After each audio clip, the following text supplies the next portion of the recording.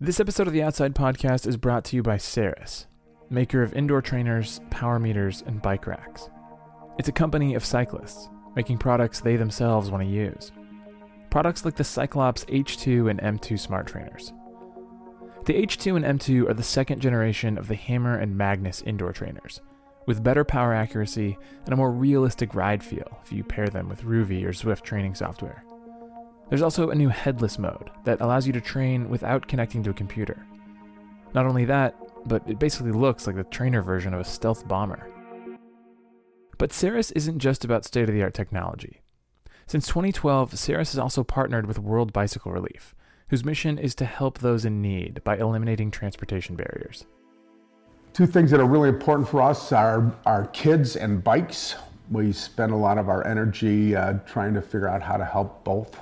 This is Chris Fortune, co-founder of Ceres.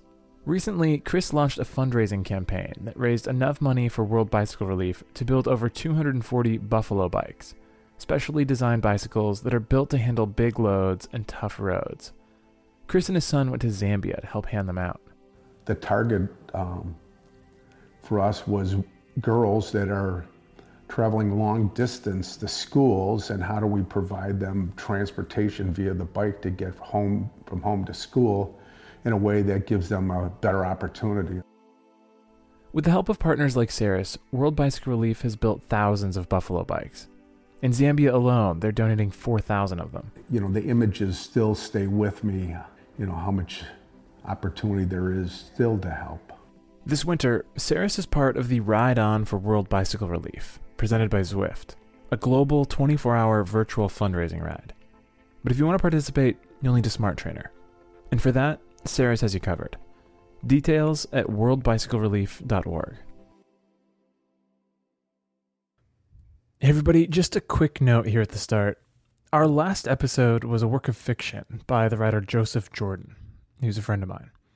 And in that piece, the main character watches as a wildfire chews toward his house, which firefighters then destroy in the hope of saving the rest of the town. News sweeps through the crowd atop the butte. They're dynamiting houses to create a fire break. Now, this whole story is a bunch of metaphors working on different levels at the same time. And I really like this one because of the weird way it portrayed the firefighters as both the heroes and the agents of destruction. But within hours of publishing this story, we got a call from an actual firefighter in Texas named Brandon Woodward, who took issue with that whole portrayal. That would just never happen, he said. I didn't record the call. I wish I had. But at one point, I started taking notes, and Brandon actually got pretty emotional about it. I reached him while he was driving, and at one point he pulled over to say that by suggesting that firefighters might destroy homes, we were creating a safety issue. People would be less likely to leave when they were asked, and might even be hostile to firefighters. So we can't retract a work of fiction, but we have done some fiction-like survival stories about poisonous mushrooms and killer bees and hypothermia, in which every single detail is meticulously researched, and not just plausible, but chosen because it's typical of how things have gone in similar situations. But this one, although buildings were destroyed 100 years ago when fires got bad, this one was not all that plausible, and definitely not typical. And so, at Brandon's request, we're offering this clarification. Firefighters aren't going to be destroying your home. That is, and will remain, the wildfire's job. From Outside Magazine and PRX, these are Dispatches, stories from our writers in the field. There's a fun little fact about the county I grew up in Oregon, that kind of tells you everything you need to know about the place. Clackamas County, just outside of Portland, has more reported Sasquatch sightings than any other county in the U.S. Now, I'm not actually sure how these stats are measured or tallied, or what constitutes a credible sighting, but if it's true, it would make sense. The county extends from the edge of the city way out into the rural, forested foothills of Mount Hood, where there's nothing in the woods except logging roads and kids drinking beer and smoking pot, maybe getting a little paranoid and paying a lot of attention to the sounds of the forest at night. At least, that's how I always thought about Bigfoot. It was a cousin of the Easter Bunny, or Tooth Fairy, a way to make the forest a little more fun. It was not the subject of serious science. About a year ago, however, reporter Laura Krantz learned that there are actually scientists, real scientists, with tenure and grant funding and all of it, who are taking Sasquatch totally seriously. In fact, as she dug into it, she even learned that she was related to one of them. And that gave her a ton of access to evidence and information that the public hasn't seen before. For the past year, Laura has been trying to make sense of Sasquatch. If there's no such thing, why is there a Bigfoot-like legend in so many different cultures around the world? Why does a modern version persist in our culture? Why are people so fascinated? Today, we're going to play you the first episode from the 9-part series that she put together called Wild Thing, which will be released weekly this fall. The second episode comes out today. You can find it by searching Wild Thing in your podcast app. Here's Laura.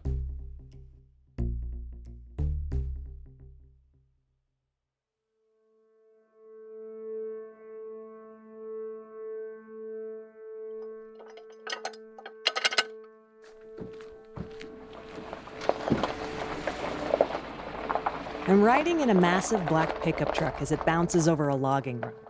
We're on gated and locked private timberland in a secret location out on Washington's Olympic Peninsula. In the driver's seat, a wiry and bearded Shane Corson keeps his hands lightly on the wheel. And behind me, producer Kelsey Ray juggles a pile of recording equipment. So how many times have you been out here? I've been out here a lot. Do you still get excited when you come out? Every time, yeah. Because almost every time I've come out here, I've just discovered something new. Something always jumps out at me. Here we are.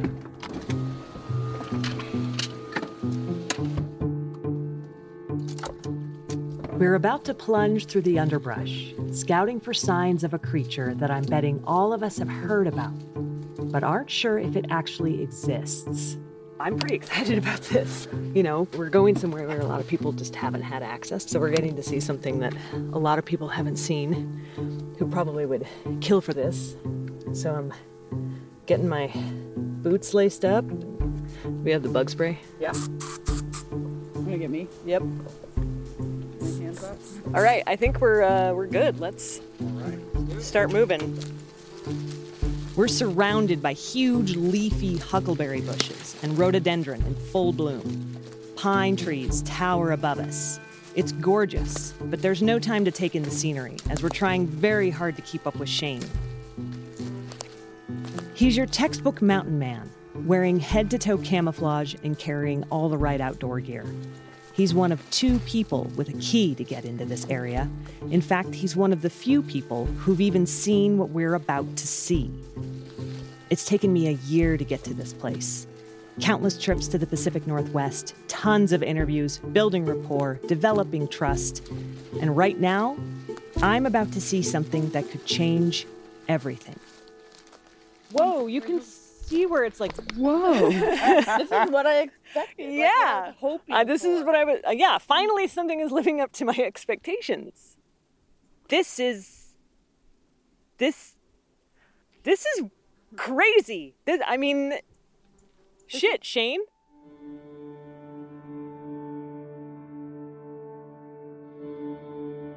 My name is Laura Krantz. I'm a journalist. I used to work for NPR. I believe in science and logic and rational thought. And I've got a story for you. It's a story of what's beyond the light of the campfire, one of chasing shadows and searching for clues. It's a tale of fascination, maybe even obsession. A story that you might think is crazy. And, well, there's no way around this. It's about Bigfoot. That's right, I said Bigfoot. This is Wild Thing. A series about Sasquatch, science, and society. A creature that people say they've seen. What was it, Dad? What was it? And I said, I think we just saw a Bigfoot. Extremely fast, very muscular. I could see the back end of the larger ones, and it was nothing but muscle. This huge, muscular, hairy-covered thing walking like a human being. And the story of those who are searching for it. More than all of this, it's about why we want to believe so very badly that something like Sasquatch is out there. I'll come back to what we saw in the forest, and we'll hear more from Shane. But first, let's talk about why I'm out in a tick-infested forest to begin with. Because until very recently, Bigfoot was just a piece of American folklore to me. A fun story to tell on a dark night around a campfire. And the people who swear that Bigfoot's real, well, they're just crazy, right? I mean, they're on the front page of the tabloids talking about how UFOs brought Bigfoot to this planet, or that they'd given birth to Bigfoot's baby. It's some pretty out there stuff. So Bigfoot was kind of a big joke in my mind. And then, in 2006, while flipping through the Washington Post, I found something that made me reconsider. This headline, read here by my husband, caught my eye. Using his cranium, Grover Krantz's last wish was to remain with his friends, and he has. Krantz, huh? Hey, that's my last name. So I read the article, which included some fun facts, like how this guy signed up to let his body decay at the Tennessee Body Farm, and then made plans for his skeleton to go to the Smithsonian, along with the bones of his 3 Irish wolfhounds. What a weirdo, I said to myself. I kept reading. And then, this. Krantz was a legend in anthropology circles, and semi-famous in the wider world, too, as the eccentric professor who drove around the Pacific Northwest with a spotlight and rifle, searching for Sasquatch. Wait, what? Is this for real? This dude was a professor, and he believed in Bigfoot? I mean, I know academics sometimes have strange passions, but imaginary creatures usually aren't among them. So now I'm really intrigued by this guy, and maybe a little embarrassed for him. Some Googling around brought up an old TV interview with Grover, talking about this very odd hobby. Well, I'm satisfied that this Bigfoot thing exists. Trying to make the case or argue for it on the present evidence is largely futile, but I'd like as much as possible to let the word out as to what I found out and what I'm doing. Whoa, this isn't some tongue-in-cheek thing. He's serious. He's really serious. On screen, he's got a bushy white beard, graying hair, and bright blue eyes hidden behind thick, nerdy glasses. He looks and sounds authoritative, like the tenured anthropology professor that he was. And well, if a guy with those kinds of credentials believes in Bigfoot, maybe it's more than just a myth. I kind of wanted to know more about this Grover Krantz guy and what drew him to Bigfoot. Was he a real scientist or some half-baked crackpot? And could we be related? He was born in Salt Lake City. I've got family from there. So I asked my dad. I knew he was Pop's cousin, but I don't remember if I knew anything about him at one time or not. Who asks my grandfather, who says, oh yeah, Grover. He was my cousin. He used to show up at the family picnics with calipers and measure everyone's head. That makes Grover my first cousin twice removed. Or maybe I'm his second cousin once removed. Whatever. That part doesn't matter. We are related, which pretty much seals the deal. I kind of have to look into this whole Bigfoot thing. But where to begin? I mean, I knew next to nothing about this topic. So I started with the most obvious question. Just what is Bigfoot? And I figured Grover's definition was as good as any. Bigfoot is a large, massive, hairy, bipedal, higher primate. You could describe it as a gigantic man covered with hair and being rather stupid, or an oversized, upright, walking gorilla. That's basically what I'd pictured. Still, I needed more details, and I started looking around.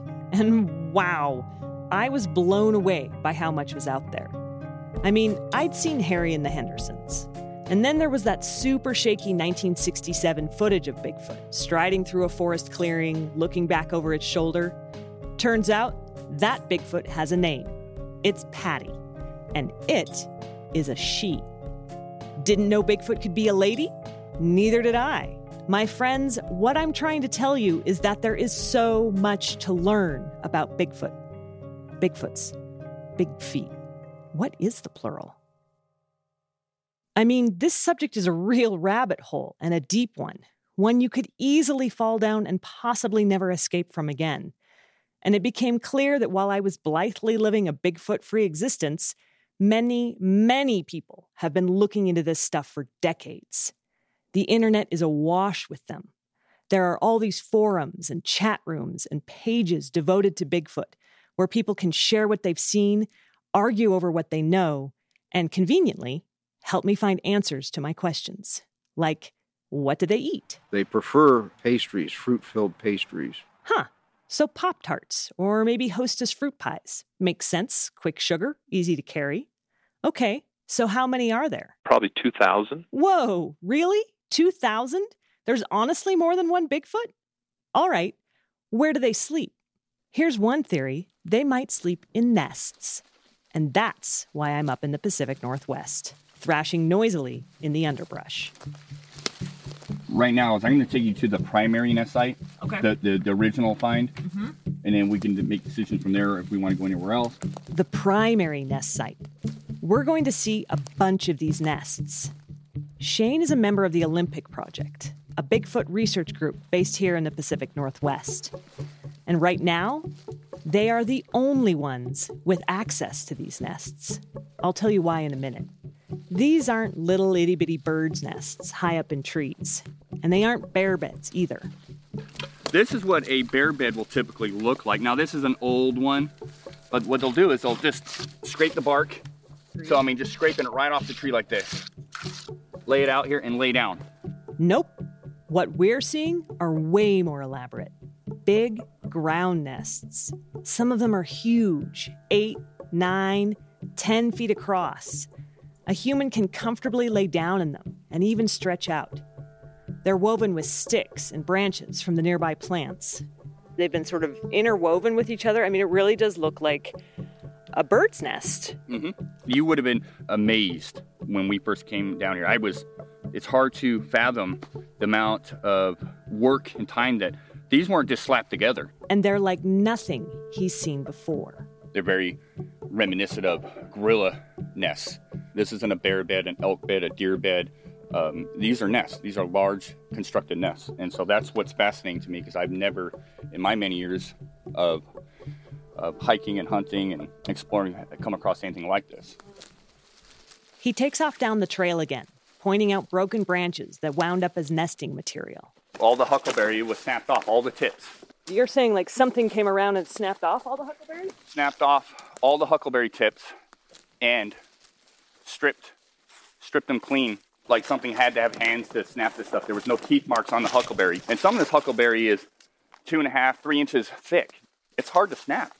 And while Shane kind of dances around it, he, along with a handful of other people, think that maybe, just maybe, Bigfoot made these structures. We're not saying Sasquatch made these nests. We're saying we don't know what made these nests. It's unknown nests, unknown hair, unknown behavior. And to me, that's fascinating. So my goal is to get to the bottom of what made these nests. Wow.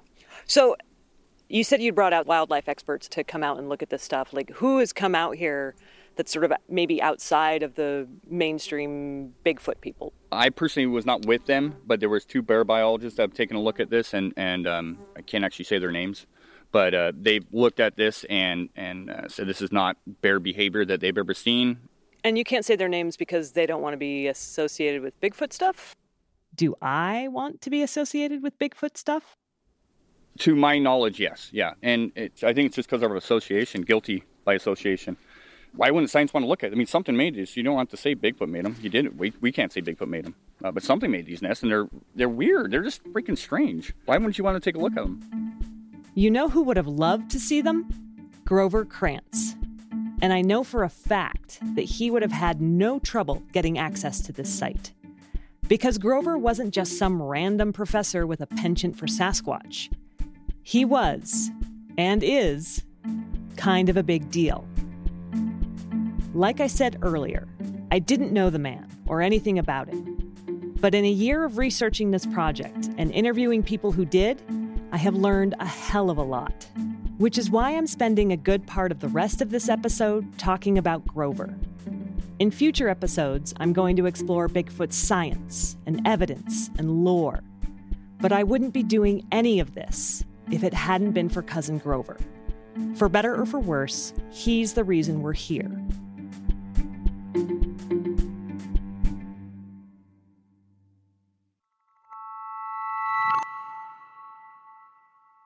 Despite the fact that Grover died back in 2002, he's still a legend in the Bigfoot community. His work remains the foundation for the more serious side of Sasquatch research. But even Grover publicly admitted that he started out as a skeptic. Did I think they were real? No way. I was here at Washington State University for about 2 years before I finally got hold of some direct information. A pair of footprints. One of them was obviously crippled. That set of footprints, found in 1969 outside an old mining town in northeast Washington, changed his mind. In Grover's professional opinion, they were too realistic to ignore. The design of foot that's implied by the crippling was exactly what you would expect for a creature about 8 feet tall and enormously heavy. If somebody faked that and put all these subtle hints of the anatomy design in that, he had to be a real genius, expert at anatomy, and very inventive and original thinking. And so, with that, Grover threw himself into Bigfoot. He spent the remainder of his life looking, because he knew that while he considered Bigfoot to be a flesh and blood creature, he would need to provide concrete proof before the rest of the world would accept it as fact. His work in this topic, along with his academic credentials, made him the preeminent expert on Sasquatch. Now, Bigfoot scholarship is, surprise, a very small field, so maybe it's not that hard to be preeminent, but it was something he pursued publicly, at risk to both his personal and his professional life. Bigfoot wasn't particularly popular with the anthropology faculty at Washington State University. That's where Grover had tenure. Even the chair of anthropology, who was a friend, said Grover was seen as an embarrassment to the department. His obsession seriously delayed his academic career and almost cost him a promotion. He's still the butt of jokes in anthropology circles. But Grover's students loved him. He just cared about his students. Brilliant and lovely and a wonderful man and a loving guy. Just cared about people who were serious about what he was studying. They described his courses to me as exhaustive, thorough, meticulous, organized. Former students said they learned a tremendous amount. He mostly played it straight in the classroom and only gave one scientific lecture on Bigfoot every year as part of his Anthropology 101 course. That was enough to hook students like Chris Spencer. He's shaped my opinion of Sasquatch. Chris went to Washington State in the 1990s. We met at a Bigfoot campout in Oregon. Yeah, a Bigfoot campout. More on that later. But when he realized I was related to Grover, he immediately started talking about how Grover's class was one of his favorites. That one Bigfoot lecture turned Chris from just another anthropology student into a believer. I'm one of those people, I'm totally on the scientific side of it. It's flesh and blood. I don't believe Sasquatch has supernatural powers or anything like that. And my whole opinion of Sasquatch is kind of based upon Grover's opinion of it. He was one of many people who cited Grover as their entry point to Bigfoot, their guide for studying the beast. Why? Well, Grover took a very scientific approach to the evidence, and he established how scientists should study Sasquatch if they take it seriously. He analyzed footprints for anatomical accuracy, dismissing many as fakes. He constructed biomechanical models and considered the creature's evolution using the latest anthropological findings.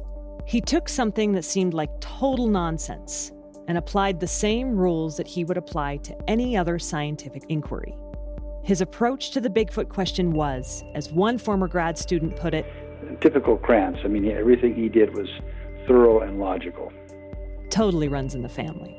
And speaking of family, this was a man completely devoted to his work and his Irish wolfhounds. And the dogs are important. I'll talk about them in a future episode.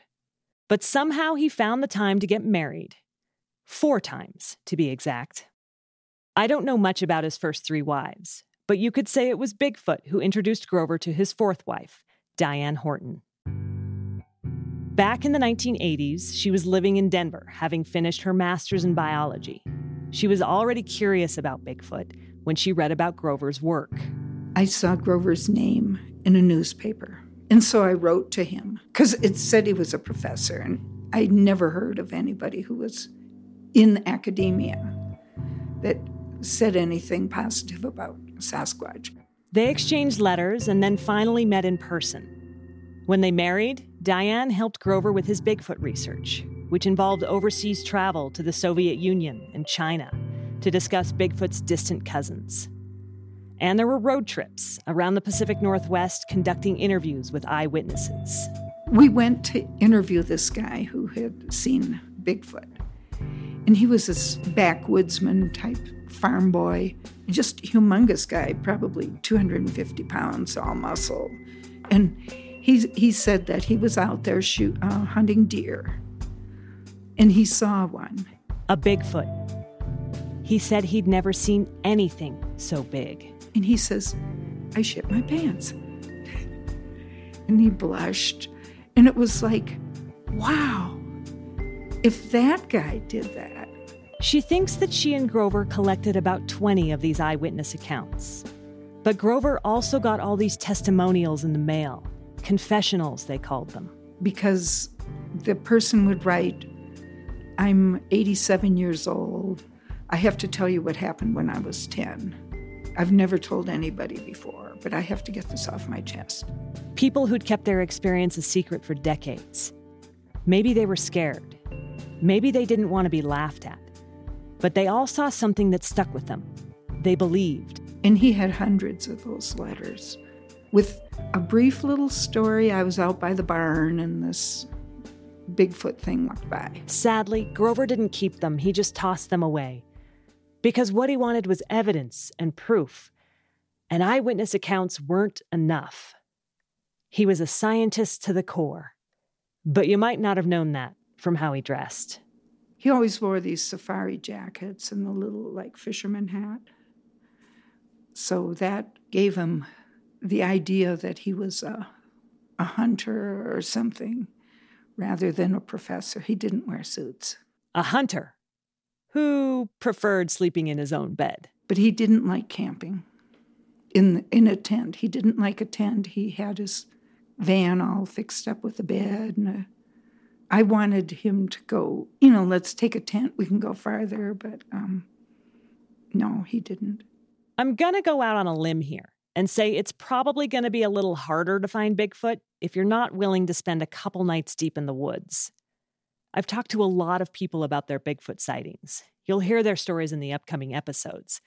But most of them were out in the wilderness somewhere, well off the beaten path. Bigfoot research groups, like the Olympic Project, which Shane is a member of, are largely made up of lifelong outdoorsmen and women. The serious Bigfoot guys seem to prefer living in the forest to sleeping in their own beds. They spend countless hours in the woods looking for evidence and signs. And those nests, well, they weren't found by some Sunday hiker who stayed on trail. It feels like it'll be a lot harder to get out going the other way. It always is, especially, if you're down here and it's pouring rain, which we've done a number of times, it's slick. You're getting smacked in the face with branches. You're getting gouged. You got bugs. It's not a place for, this isn't somewhere you come to go hiking. And if you really stop and just look around you start to get a feel of how kind of isolated this area is. How were these found? This gentleman's works for a timber company, and he was out surveying a timber cut. And he came across these nests, and it floored him. He had never seen anything like this in his, 25, 30 years of hiking. We're half walking, half sliding down a wooded hillside, holding onto tree trunks to keep from falling. It's steep. We are off the beaten path here. Imagine this timber guy coming out here. In all his years, he's never come across anything like that, but they come across that, and they were fresh. These nests the huckleberry was still green, so something had been there. I think they guesstimated within a month, and he thought it was unique. The timber guy called up the Olympic Project and brought them out here, along with some agents from the Department of Natural Resources. And they found, I think, 5 more. And the timber company, they basically said, you know what, we'll give you guys, 4 or so years to work on this area and investigate. Eventually, we do need to log it. And we were the only ones with the key to the gate, and pretty much the only ones that come out here. So that, friends, is why Shane's got a key. And I know Shane from a Bigfoot expedition that you'll hear about in another episode. And knowing Shane means that producer Kelsey and I get to come out here, the only journalists who've been granted access to the site, and who get updates on what these guys are finding. It's partially because we promised not to take photos, but I'm pretty sure the last name Krantz helped too. After all, I'm Grover's kin. To be honest, Grover made me want to believe, and sharing a last name with him helped me get access to his world. It opened doors. I actually had one man bow down in front of me, saying that he studied in the, quote, Krantzian School of Sasquology. Other people wanted to know if I was carrying on the family legacy and adding to the body of Bigfoot research. I'm not. People have been searching for Bigfoot for decades, and I'm under no illusion that I'm going to find the big guy. I'm not even certain Bigfoot exists, but now, because of Grover, you could call me Bigfoot curious. And I've got so many questions, like, is it real? Why is it so elusive? And what do we do if we catch one? If they're not real, why does the myth persist? In other words, why do we want to believe? These are questions I can't ask Grover, so I'm going to interview scientists who have expertise in evolution. So some people believe Bigfoot is a long-surviving remnant of a species that was called Gigantopithecus from Asia. And talk to CEOs who use Sasquatch to sell their goods. Somebody owns a national trademark for coffee for using the term Bigfoot. So I switched it to the Sasquatch Coffee Company. Sasquatch Coffee. Have you tried it, Yeti? And join Bigfoot seekers on an expedition in the wilderness. Okay, I don't want to freak anybody out, but it literally looks like something standing behind a tree with a shoulder and a head. I'll parse through the evidence, like the findings from those nests. Talk to lots and lots and lots of eyewitnesses, and explore the psychology of belief. Since Grover is my entry point into all of this, I'm keeping his scientific approach at the heart of it. But I also want to tell the stories of the people who love and believe in Bigfoot. Looking at why people get so consumed by the search for this unknown creature, and why even the non-believers are fascinated. What does all this say about Bigfoot? And what does it say about us? In the end, we may not actually find anything, but I promise the journey will be pretty damn fun. Ready?